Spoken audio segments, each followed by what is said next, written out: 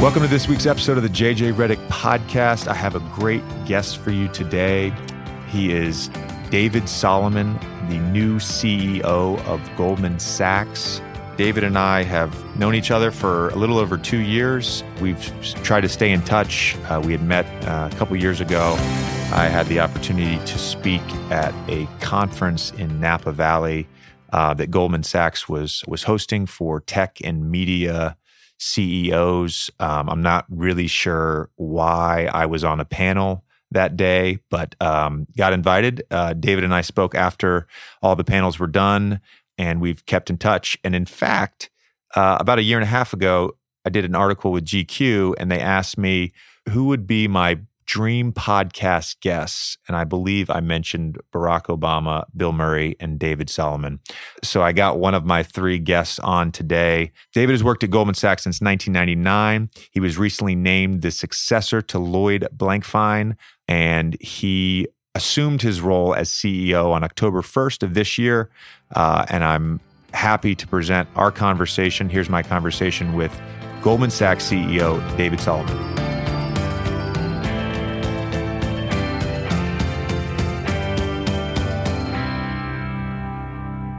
I appreciate you doing this. Sure.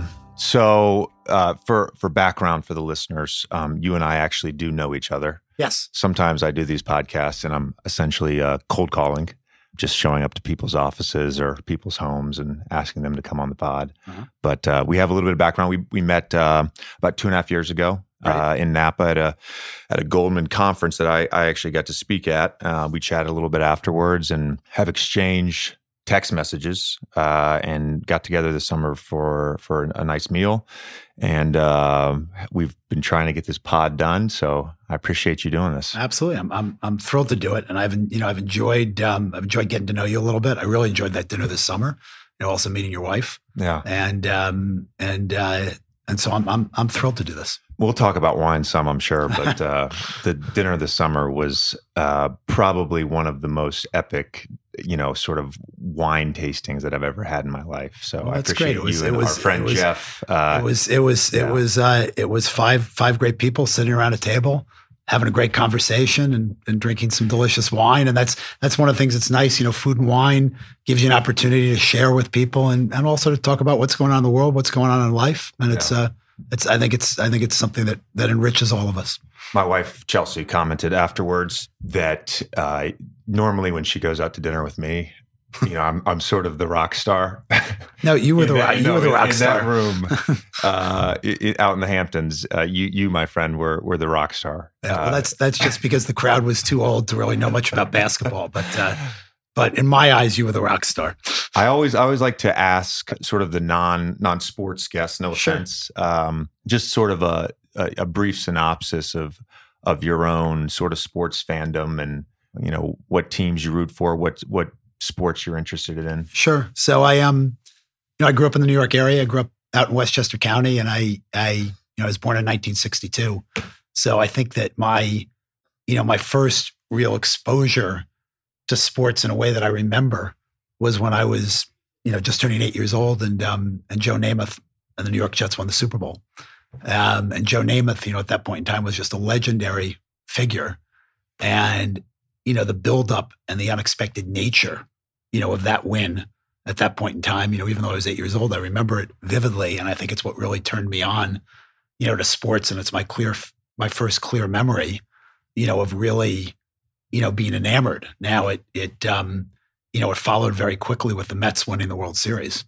And so, when you kind of put that all in perspective, growing up in New York, I would say my early days were shaped, being a Jets fan and then a Mets fan. And then of course in the spring of 1970, the Knicks won the World Championship.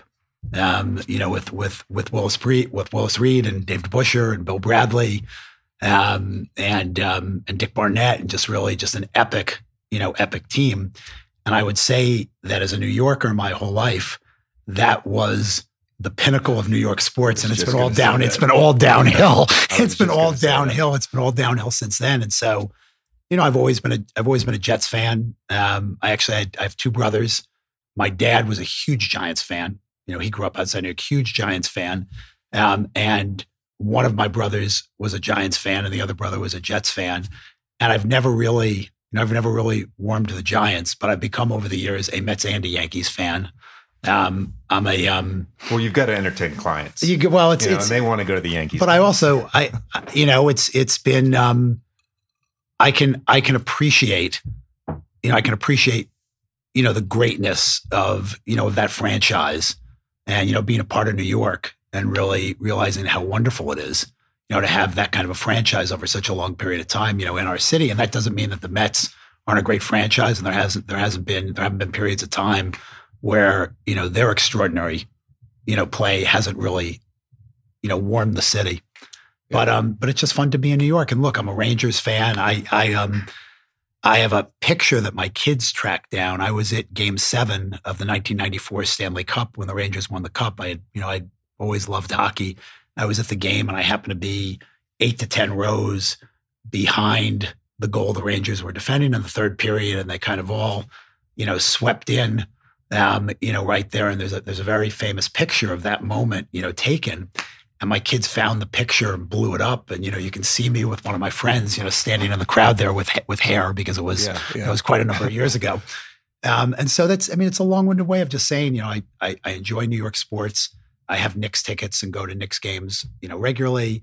I have Yankees tickets, go to Yankees games regularly, but I also go to a couple of Mets games a season, and I go to a few hockey games a season. I go to a few Jets games a season, and I'd go to more because I really enjoy it. But with everything you've got going on, sure. It's their choices. Sure. Yeah. It's so interesting that your first sports memory was of the Jets winning the Super Bowl. Yeah. I've talked about this before on my podcast, but my first sports memory was Christian Laettner hitting the shot to beat Kentucky. Yeah. And I became a Duke fan that night. I've always rooted for winners. Well, they are a winner. That's talk about an extraordinary franchise. Yeah. That's extraordinary. Coach K is extraordinary. He is. Yeah. He is. And learned a ton from him. For the listener who doesn't necessarily know your background, and I'll go into this, I'll have gone into some of this in the intro, but just kind of take us through, you've been in the financial industry for 35 years, basically, and take us through sort of your career path and how you got to this point now as the CEO of Goldman Sachs. Sure. So I grew up, as we said, in Westchester, and I was fortunate enough to go off to a terrific liberal arts college in upstate New York, Hamilton College, and I did not go there with a goal of going into the financial world. I thought I was going to go to law school. I wasn't really sure what I would do, but I went to Hamilton. I had a great experience there. I studied political science and in American history. And I kind of fell into my first job because all my friends up at school were all coming to New York.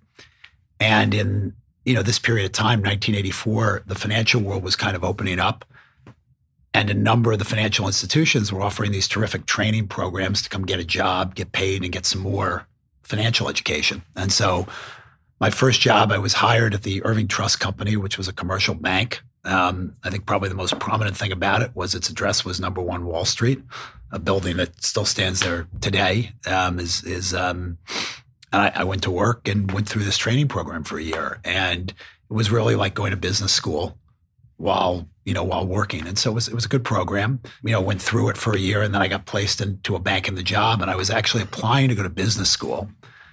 And in 1986, I got hired by Drexel Burnham Lambert to work under the business that was run by Mike Milken. And, that business was exploding at that period of time, the business for junk bonds, as they were called then, or high yield bonds. It was a new business. And it was really extraordinary to be a young person in that business. I think we were probably given more rope than we should have had. It was very, very entrepreneurial. But it was a very, very good experience. I learned a lot. But then Drexel Burnham promptly went out of business in 1990. And, that was actually something that was interesting because it showed me the fragility of financial markets, financial firms. It was a very, very quick lesson and all of that. And so I continued along in my career. At this point I'd been working for 5 or 6 years. I hadn't gone to graduate school, but I really enjoyed it. I think it was my experience at Drexel really showed me that this particular profession was one that was very entrepreneurial. Every day was different. You had an ability to connect with clients in all different ways and really have an impact on what they were doing, their business. And I really enjoyed that. And I found that I thrived in it.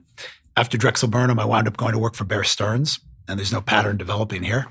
But again, the fragility of this, and I had a bunch of success at Bear Stearns that led me to relatively senior positions there at a relatively young age. And I really thought I'd spend, the bulk of my career there. But in the late 90s, I was competing for a piece of business that actually was to finance the development of Sheldon Adelson's casino business in Las Vegas when he was first developing it. And I was competing with some people from Goldman Sachs for that piece of business, and we wound up doing it together. And at the end of that, the team at Goldman Sachs started recruiting me to come to Goldman Sachs. And so after a lot of back and forth and to and fro in 1999, at 37 years old, I decided to come to Goldman Sachs. And it turned out to be a great decision, especially given, the history of Bear Stearns 9 years later. But it was a great decision because it was a long-term decision. And it was putting me in a position of working for what I believe was at the time and is, the greatest financial firm, and just a lot of runway to do things on a much broader scale. And I'm really, really glad I made the decision.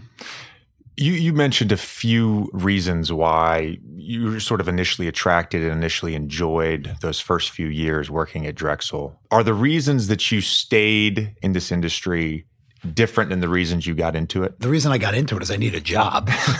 and I'd like to go back and say that I was so thoughtful about all the different jobs I could have taken. But as I said to you, my friends were headed to New York, and in the early 1980s, if you were coming to New York, there was kind of advertising, there was retail, and there was finance. Yeah. I mean, that's a generalization, of course, but those were kind of the big buckets where young people, if they went to New York to go get a job and get trained to get some experience, those were what you would do. And so I stumbled into it. But my reason for staying was I had lots of opportunities along the way to go do other things, but I really enjoyed the diversity of the day-to-day experience, the interaction with people, which is constant, the entrepreneurial nature of the work that I talked about. And, I found that I really thrived. One of the things I found and I discovered is I really thrived in a larger environment. In other words, there are things about being a larger institution that are very appealing. There are also things that are very appealing about being a smaller, entrepreneurial business. But as I worked along, I found that I really liked the network of people, the way you learned from all these people, kind of the apprenticeship culture that exists in an organization like this. So you've got people with a lot more experience that feel compelled to pull you along and teach you. And I felt that I really enjoyed it, and I kept learning and I kept doing more. And there just wasn't a compelling reason, to go do something else. One of the things that happens is young people come to see me here, and there's a shifting nature of how young people think about work. They're much more focused today on what's next than I was, when I was in my 20s, for example. And somebody recently came into my office and said, I want to talk to you about what I should be doing next or how I should progress my career. And I said, okay, tell me about how you're doing. How do you like your job? And she said to me, oh, I love it. It's great. I said, okay, do you like the person you're working for? I'm working for this woman who's extraordinary, really extraordinary. I'm learning from her. I really admire her. She's teaching me a lot. I said, that's great. How about the kind of work you're doing? Oh, it's fascinating. I mean, the days fly by. I'm so interested in what I'm doing. I'm really enjoying it. How about the people that you work with?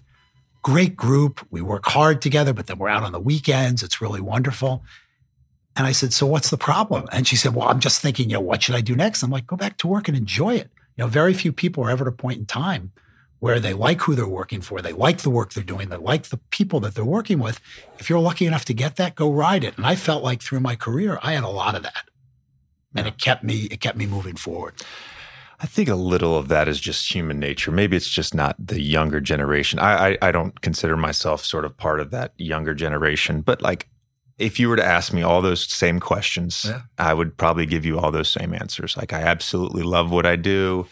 The work is fulfilling. I love the organization I'm with. But I think part of me is always, I've always been this way, but it's part of me is always looking for that next thing. Like, what is next? Some of it is just feeling unease. I think about uncertainty in life, beyond just sort of making a career choice. It's that uncertainty. Well, I think you're right. There's human nature to that for sure. And I do think there's a difference between, working through a career in finance and being a professional basketball player. There is, for good or for bad, there is a time limit. That's true. On the ability to play professional basketball at the level that you play it. Unless you're Vince Carter. Well, okay, maybe Vince Carter's a different story, and he is. But at some point in time, you're still going to be a relatively young person who needs to have a second chapter. Yeah. And so, that creates perspective. But I do agree with you. There's a human nature to, we look for this in people, strivers, that strive for what's next, what's better, how can I improve, tend to do very well professionally in almost anything they do. And so you look for strivers a little bit, and there's definitely human nature in that. One of the first things you ever said to me, I think in our very first conversation a couple of years ago, was that very notion of that end period as an athlete, and then still having roughly 30 years, 35 years to have a whole second career. Yeah. As I get closer, right, to the end point, and I'm not there yet, but as I get closer, I think about it more and more. And, part of me recognizes, that I've built up sort of equity in the basketball world. Right. And I could pursue a different career in media or front office or coaching or whatever it may be. And the other part of me has no interest in doing that and wants to find something new and exciting. And I think one of the challenges, not just for me, but for any athlete that finishes their career, and really I've talked to friends that have done this in the last few years, is they want to do something different, but they struggle, I guess, with sort of that credibility issue, because you're lacking 15 years of experience. You're starting at the bottom again, and I think that's really hard for athletes. Yeah, it's definitely challenging, but it's one of the things that when we first met that really intrigued me about you, and kind of attracted me, that I wanted to learn more about you. You're incredibly intellectually curious, and even though at the point that we met, I mean, you're in the middle of an accelerating career. Yeah. You had an intellectual curiosity around things away from sports, and away from what you were doing that was very, very high. And I think that's an asset or an attribute that'll help you in whatever you choose to do next. And candidly, it'll open doors up to you, to give you other opportunities. One of the other thing you mentioned this summer, and I think I was sort of going to ask you about your own skill set and how that has evolved throughout your career. But, one of the words, or two of the words you mentioned this summer at dinner, was sort of, for an athlete, diligence, discipline, and those things sort of carry over into any world. And I think the curiosity part is huge too. Listened to you on several podcasts and read a ton of stuff on you. And I think you're a curious person as well. And one of the things that curious people do is they read. They like to basically go all in on something. Sure. And that's something that you do as well. Yeah. I think there are all sorts of skills that can help you professionally. And there's no question that, being intense and focused and purposeful about what you do are really important things when you're building a career over a long period of time. And it's a marathon, not a sprint. Yeah. And so I think those things have helped me. But I also think it's really not about just success in your career. It's about success in your life, and really having a life that's rich and fulfilling. And to do that, especially if you're fortunate the way we are to be given, to have opportunities to really live to the fullest, the more you can add to your life, the more you enrich it. And part of it is you enrich it by you meet new people and different people through different experiences and different things that you focus on. But I've really recognized that it's this long road, and you go down it, and there are different stages and different phases. Clearly when my kids are now, I have two daughters who are in their 20s, but when they were younger, there was a lot of time, spent focused on them. Now that they're older, that frees up a whole basket of time that allows you to pursue other interests. Yeah. In addition to whatever you're pursuing professionally. Yeah, it's don't wish it away, because it's interesting as you get there. I look back and I'm like, wow, where did that go? That went so quickly, and it's not that I felt like I missed it, but I'd like to go back and experience some more of it again. And I'd also like to experience some more of it again with the context of being a little bit older, more mature, and more evolved. And so don't wish it away. But it's no, I'm hoping for self-sufficiency at this point. Just like the ability to put your underwear on in the morning that's a good without one. an aid. It happens quickly. I mean, I remember the days, I'd be so tired from a long week at work, and it was 5:30 in the morning, and the kids were already running around the house, or they're pulling you out of bed, and that was this morning. Whatever. Okay, yeah. But then all of a sudden, I remember it was like nothing, and it would be Saturday morning, and I'd sleep in till 8 or 8:30, and I'd get up and I'd go to the gym, and I'd come back from the gym, and I'd sit and I'd have coffee, and I'd read the paper, and I'd look at my watch. It would be 11 o'clock, and everybody was still asleep. And so it changes. It changes very, very, very, very, very, very quickly. And no matter what, it feels, as you live life, it feels like there's a lot going on. But as you look back, it's like, wow, where did it go? But still, to your point, and I think it's an important point, even now, I look, and I'm 57 years old, but, God willing, I'm healthy. I can have a whole, besides just what I'm doing now, I've got, 30, 40 years to have other chapters. And there's lots to do. And it's great to find things that you like, you're passionate about, both professionally and personally, and really go after them. One of the things, you were kind of bringing it up now, but one of the things you are a big proponent of is having this work-life balance. And you've talked about it in terms of the culture and the work environment here at Goldman Sachs. But I do feel like, at least in my life, and when I look at sort of high-level people, there's a little bit of a contradiction, because I am singularly focused on something. I would even use the word at times obsessed. That's why you're really good at what you do. Yeah, but and at the same time, if I don't allow myself other outlets, I end up resenting the very thing that I'm really enthusiastic and passionate about. And it's this weird sort of balance that I have to live. And I think, in talking at least to athletes, I think we all sort of struggle with that. You used the words earlier, intense and purposeful. And so you're doing this. And as a young person, especially, who's just starting out in their career and has these goals and doesn't necessarily have the resources yet, or the freedom, the rope to sort of have that balance, it's a huge challenge. It is a challenge, and I don't want to in any way come across as not recognizing that especially as you're starting out, it's a lot harder, to have the opportunities and to do other things. But what I'd like to reflect back is I'm still working very hard, but I worked very hard for a long time to put myself in a position where the opportunities that are available to me, both personally and professionally, are, more varied. And, it's just, again, there's very little in life that's easy. Things that are worthwhile come from investment and time, and there'll be failures and bumps along the way. Resiliency is important. How when you fall, because everybody falls and everybody screws up, you get up and dust yourself off. And, I'm very lucky here to have the opportunity to work with so many talented young people. It's one of the great things about Goldman Sachs. Over 70% of our 40,000 employees are millennials. It's a young firm at the end of the day. And they're so talented, so motivated, such a privilege to work with them.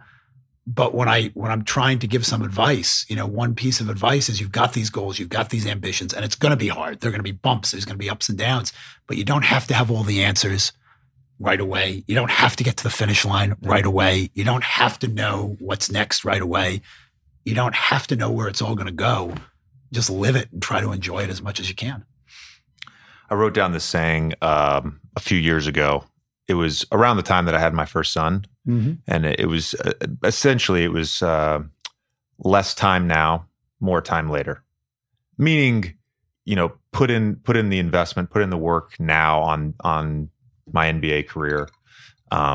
Much to the chagrin of Chelsea during the off season, we still battle about that. But I train how I train, and there's really no negotiation there. And then in the hopes that, as my kids grow, I will be able to sort of have more time with them, because that right now, that's, to me, is my biggest challenge is that I really enjoy being a dad, and it's my favorite thing in the world. And being on the road, commuting back and forth, it presents some challenges. We can't talk about work-life balance on this podcast without me mentioning and asking you about music. Mm-hmm. You are a DJ. Would you say it's on the side, or would you say it's a second profession? It's not a profession. I would say it's a hobby. Okay. I would say it's a hobby, and it's a hobby because I enjoy it. Yeah. But it's far from a second profession. But I might say that if I was a lot younger and I hadn't chosen this path, it could have been a fun profession. Sure. But it's a hard profession, for sure. But it's a hobby. And, you were talking about the intensity of your training, your work, and sometimes you need to do other things. One of the things I love about it when I'm actually doing it is I'm just focused on that. I've got a lot going on in my head 7 days a week, related to work. And, when I do this, I'm focused on this, and, it kind of clears my head, which I think is important. Do you remember the first time that you played a set in front of people? Yeah, absolutely. Because it wasn't that long ago. This is something I took up, later in life. And so the first time I played a set as a DJ in front of people was about 4 years ago. Yeah. I've been very fortunate to be introduced to Paul Oakenfold. And we had developed a relationship, and he had introduced me to some people who had been teaching me how, over a number of years to DJ. And it was really as a hobby, on Sunday afternoons. And I did it just as a hobby, and I did it for my own entertainment, but I had never done it in front of people. And at some point, he had heard that I actually was developing some skills. And so in a very, very generous way, he was very generous about this. He called me and he said, "Look, I'm playing in New York. I'm playing at Marquee, in New York. Yeah. And, why don't you come and don't know that is a nightclub. Why don't you come take the first hour?" Yeah. And I said to him, "Well, I've never done this." And he said, "Look, it's an hour, pick like 10 tracks you want to mix together, practice a little bit." And, he said, "Look, it's going to be from 11 to 12 when the club opens. There won't be a lot of people there. So you don't have to worry about whether or not it's any good." So I show up, and at 11 o'clock when the club opened my daughters were there with a few of their friends. That was about it. But by 12 o'clock, it was pretty busy, and I was hooked. I mean, It was just the ability to see the music influence people and see people respond to it. It was cool. And so I started working at it. I started doing it, casually, once a month. And then because of my job, it got written about. And, at that point I said, well, I either have to work at it a little bit more and really put a little bit more into it, or I have to stop. And I decided, I like this. Yeah. I know it's different than what somebody in my professional position might do, but, why shouldn't I? And so it's a hobby. I do it, once a month, once every 6 weeks. I'm producing some music, which has been very, very cool. Yeah, to learn about that process and to go into a studio and remix music and produce some music. And it's a great outlet. And generally the time I get to do it, I do it Sunday afternoons. And, I do a lot of traveling. And so, you're flying around on airplanes and I used to, when I was done working on a plane, I used to watch television shows and movies, and I still do some of that. But now, I also curate music, play with music. And so it's been a great outlet for me. It's been a lot of fun. I think it's really as a business professional, it's also, I think, connected me a little bit to a lot of the younger people that I work with. Maybe makes me a little bit more accessible to them. Sure. And the night you played at Marquee, did you have your moniker already? I didn't. But you do have a moniker. And people can find your music on Spotify, right? Yeah, you can find, I've got one track that's been released on Spotify, although I've got another track that's an original track I'm going to release soon. Right. Up on SoundCloud. I've got a couple of hour-long mixes that give you an indication of the kind of, house music, I play. But it takes a lot of work to curate that stuff and put it up, and I don't have a lot of time, which is why, it's episodic. Sure. But it's DJ Saul, right? D-Saul. DJ D-Saul. Yeah. I was into rap music, and my rap name was J Red. Also not incredibly creative. Not incredibly creative. I will not take and it's interesting. One of my daughter's friends, we were chatting about this, when it started, and I needed I needed a DJ moniker. Actually, I think I put it together for that time when I went to play at Marquee. Okay, I mean, it wouldn't have been advertised or anything, but it was just. And one of my daughter's friends, well, you're D-Sol. Just use D-Sol. And I was like, okay, we refer one of my daughters as K-Sol, one of my daughters as C-Sol. So it makes sense. It was simple enough. For all the young people out there that vacation in the Hamptons, they probably know what Gurney's is. Gurney's is a resort in Montauk, and you played a set there this summer. I was trying to make it, but my family was with me, so I apologize. I would no reason to apologize in the future. On a more serious note, I want to sort of ask you about leadership, and first of all, just in terms of the characteristics that you see again and again in great leaders and what characteristics great leaders have, but also how your own, because you've been in a position of leadership since your early 30s, I want to say, based on your bio. Yeah. and just how your own leadership style and your thoughts on leadership have evolved over the last 25 or 30 years. Yeah, well, it evolves a lot, and you learn. And I think one of the things that you have to do when you're in a position of leadership is you've got to be watching and learning from other people constantly. And it's interesting that we're talking about this because yesterday, I did a Talks at GS, which is our talk series with General Stanley McChrystal, who's just written a book on leadership that I think is a very, very, very interesting book because he actually puts forward a thesis that I think is a very interesting thesis that we have a view of leaders. We put leaders up on a pedestal and we view them a certain way, but leaders, like all of us, are just human beings. They're fallible. They get a bunch of things right. They get a bunch of things wrong. But myths kind of arrive around certain leaders, and those myths can evolve over time as you understand things better. And he talks, about a range of people, from George Washington to Robert E. Lee to Coco Chanel and Walt Disney, and he talks about the leadership they provided in doing the things they did, but also if you actually kind of peel it back and look, while they were great leaders, they were also fallible as human beings, and they weren't always great in what they did. And so, I think one of the things about leadership is you're going to get some things right, you're going to get some things wrong. And you've got to be willing to learn, change your view, be open, and you've got to figure out how to listen. And one of the things, just being, kind of critical or observant of myself, I'd say I'm a much better listener at 57, than I was at 37. And I can be, very strident, very opinionated.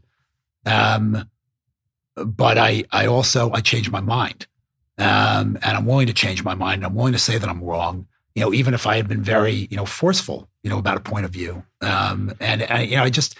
I just think you realize when you're given one of these jobs that you do have to set tone, but boy, you've got to be open and you've got to be flexible and you've got to be willing to understand you're going to get a lot of things right and a lot of things wrong. And how you adapt and adjust to the things you get wrong, really important. How you respond to adversity, really important. And so there's no right way, and I'm still learning.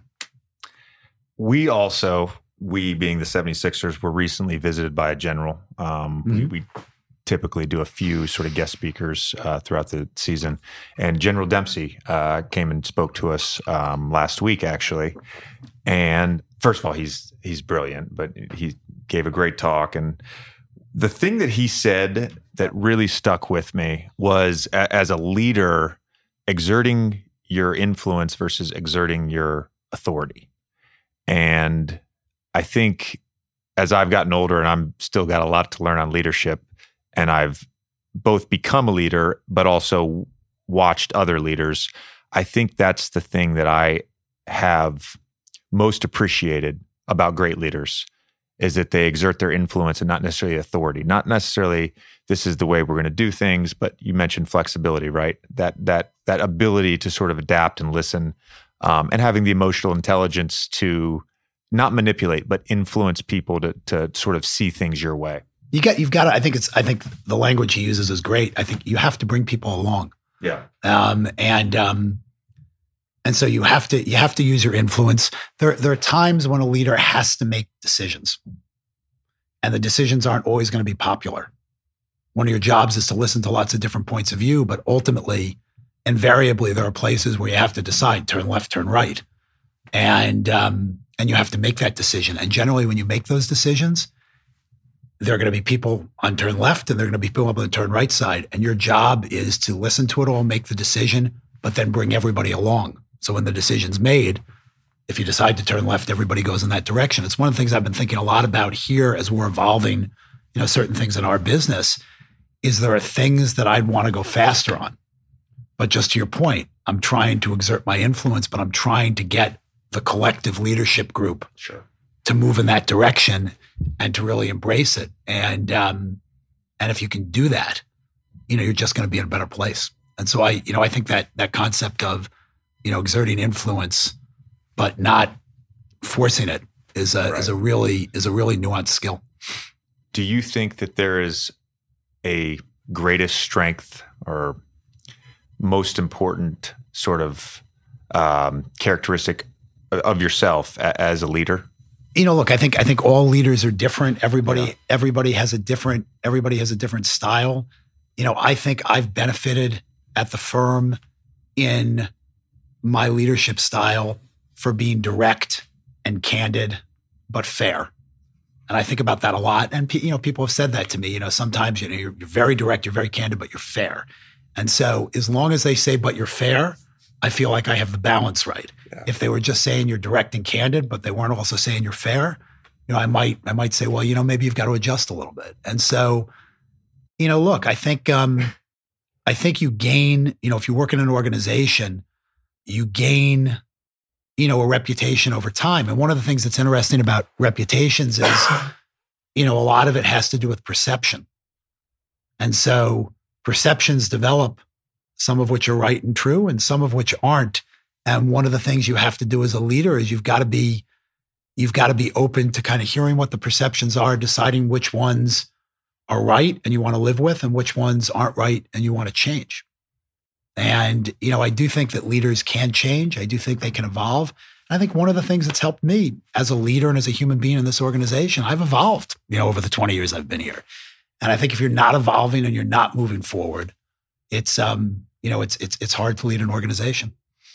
My most recent podcast was with Jimmy Butler, my new teammate with the 76ers. And we actually were talking about leadership. And I think one of the things that's hard for an athlete is being, I would say, too direct and too candid in the heat of the moment. Mm-hmm. And because the emotions are running so high during a game, it's hard to sort of dial it back. And so there is this sort of element of emotional intelligence after the fact and following up with people and being like, hey, probably shouldn't have spoken to you that way in that situation. But that to me is one of the real challenges within a game of sort of managing people is just taking that emotion out of it. Yeah, well, I can assure you the level of intensity and the emotion that I see on the basketball court during games, that's not typically the day-to-day here. Yeah. We have more of an ability to take a breath. It's not happening real time. It's not on the clock, the same way. But I can see how that's complicated because I just, one of the things that's so exciting about live sports is the emotion, the passion, and the intensity of the moment. And I think in most of the things we do professionally, you've got more of an ability to kind of absorb and think, everything doesn't have to be now. Right. And that gives you an ability to be thoughtful about how you proceed. I want to bring up the issue of control. Mm-hmm. And, as an athlete, there is so much that is out of our control. And so we talked about this briefly at dinner, but, the preparation, right? The training in the off season, your diet, all those things. In control. Yeah. Those are the things that I can control. Yeah. In your job, well, for anyone really working in the financial industry, there's all sorts of things that are out of your control. Political climate, natural disasters, the markets sort of do what they want to do sometimes. Absolutely. Not sometimes, all the time. Yeah, true. Do you struggle with that? Are you able to sort of let go of any notion of control? It's the reality. It's the reality of, well, you don't let go of any notion because it's the reality of our job and what we do. And the way I actually think about it, and I think about it this way, there are a whole bunch of things that you can control and there are things you can't control. On the things that you can control, you have to be incredibly buttoned up, focused, and right with a real level of excellence, execution excellence on everything that you can control. And if you do that, you're going to be better equipped to deal with what you can't control and what the world throws at you. And it's interesting. I mean, it's one of the analogies, and I said this, there was a point in my career where I ran our equity capital markets business, which is a business that takes companies public or raises equity for companies. And when you talk to an entrepreneur or a CEO, a founder of a business that was going to go public, I'd always say one of the things about an IPO or taking a company public is there are a whole bunch of things, a couple of hundred things that you have to do that you can control. And our job, if we're working with you to do it, is to make sure that we identify all those for you and we help you have them all buttoned up and executed with the highest level of excellence. No matter what, there's going to be a whole bunch of stuff that happens during this process that you can't control. And by being buttoned up and being focused on all these things and getting them right, we'll be in a better position to respond and adapt and adjust to all the things the world throws at us. And if you get that balance right, you'll have a good execution and it all works. But you've got to be, in I think any of these jobs, accepting of what you can control and what you can't. But I think people that execute well because on the stuff that they control, they're really tight. Businesses that are well run are tight on the stuff that you can control. We still, though, live in a very results-oriented world, and that is my world every night. Yeah. Right. Every night, that's your world. Every night, that is my world. And that's a little bit different. And I'll use the example of, we're recording this on Thursday morning. I used the example last night. I literally couldn't make a shot. Couldn't make a shot. I think I shot 5 for 15, but I missed shots that I normally make. And I'm driving home last night and I'm in my mind replaying every shot. I'm thinking about, did I do anything differently? What did the last 3 days look like? And I'm like, no, I ate well. I slept 10 hours. I took my naps. I did my pregame. I'm going through all these things, and those are the things that I can control. So I still get so caught up, right, in the actual results, like to the point where I'm a little sick to my stomach. Yeah. Well, you can't control why one night, you're 5 for 15, and one night you're 10 for 15. Let's hope so. Yeah. Well, that's a really interesting thing in the context of what you do. It's a game of inches, and some of it's in your head. Oh yeah. At a moment in ways you can. Golf's a very, very different sport, but I think about, a professional golfer, that's standing on the green and has to putt.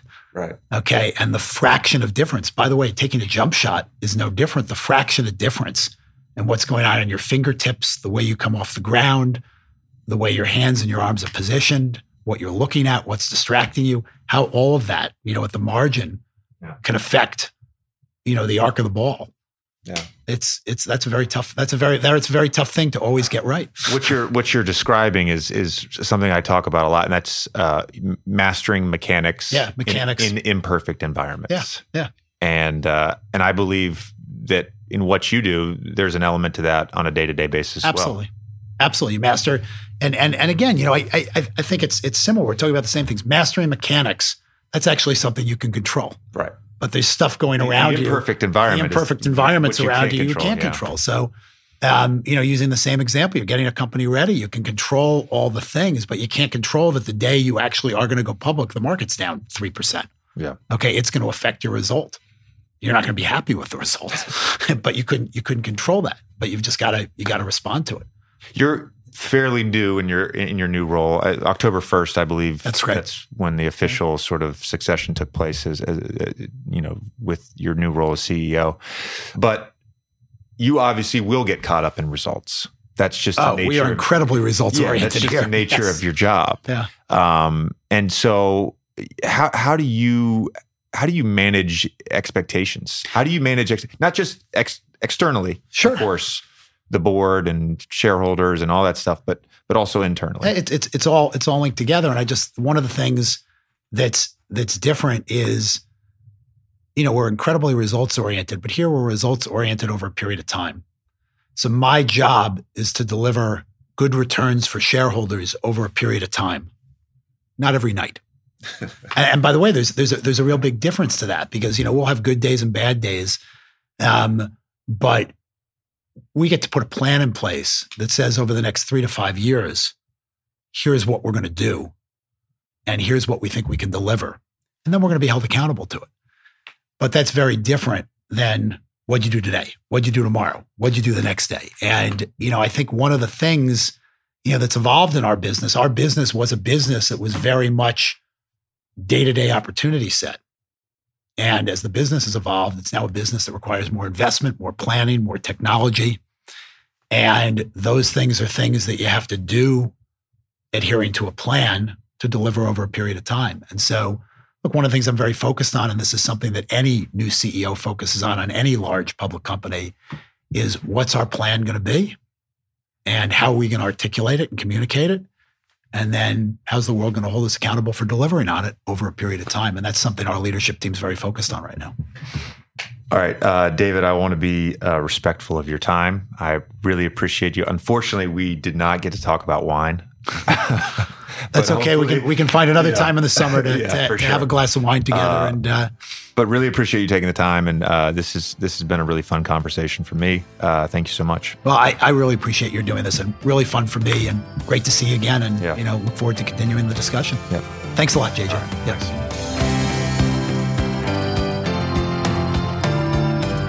Thank you for listening to this week's episode of the JJ Redick podcast. It was an absolute pleasure to have Goldman Sachs CEO David Solomon on. I hope you enjoyed our conversation. We will be back soon with a mailbag pod. Tommy and I have really enjoyed doing these mailbag pods. This will be our third one. You can send in all of your questions and comments to The Ringer, and I look forward to answering your questions on the next mailbag pod. Also, happy holidays, Merry Christmas, Happy New Year, Happy Hanukkah, all the good stuff. Look forward to talking to you guys soon.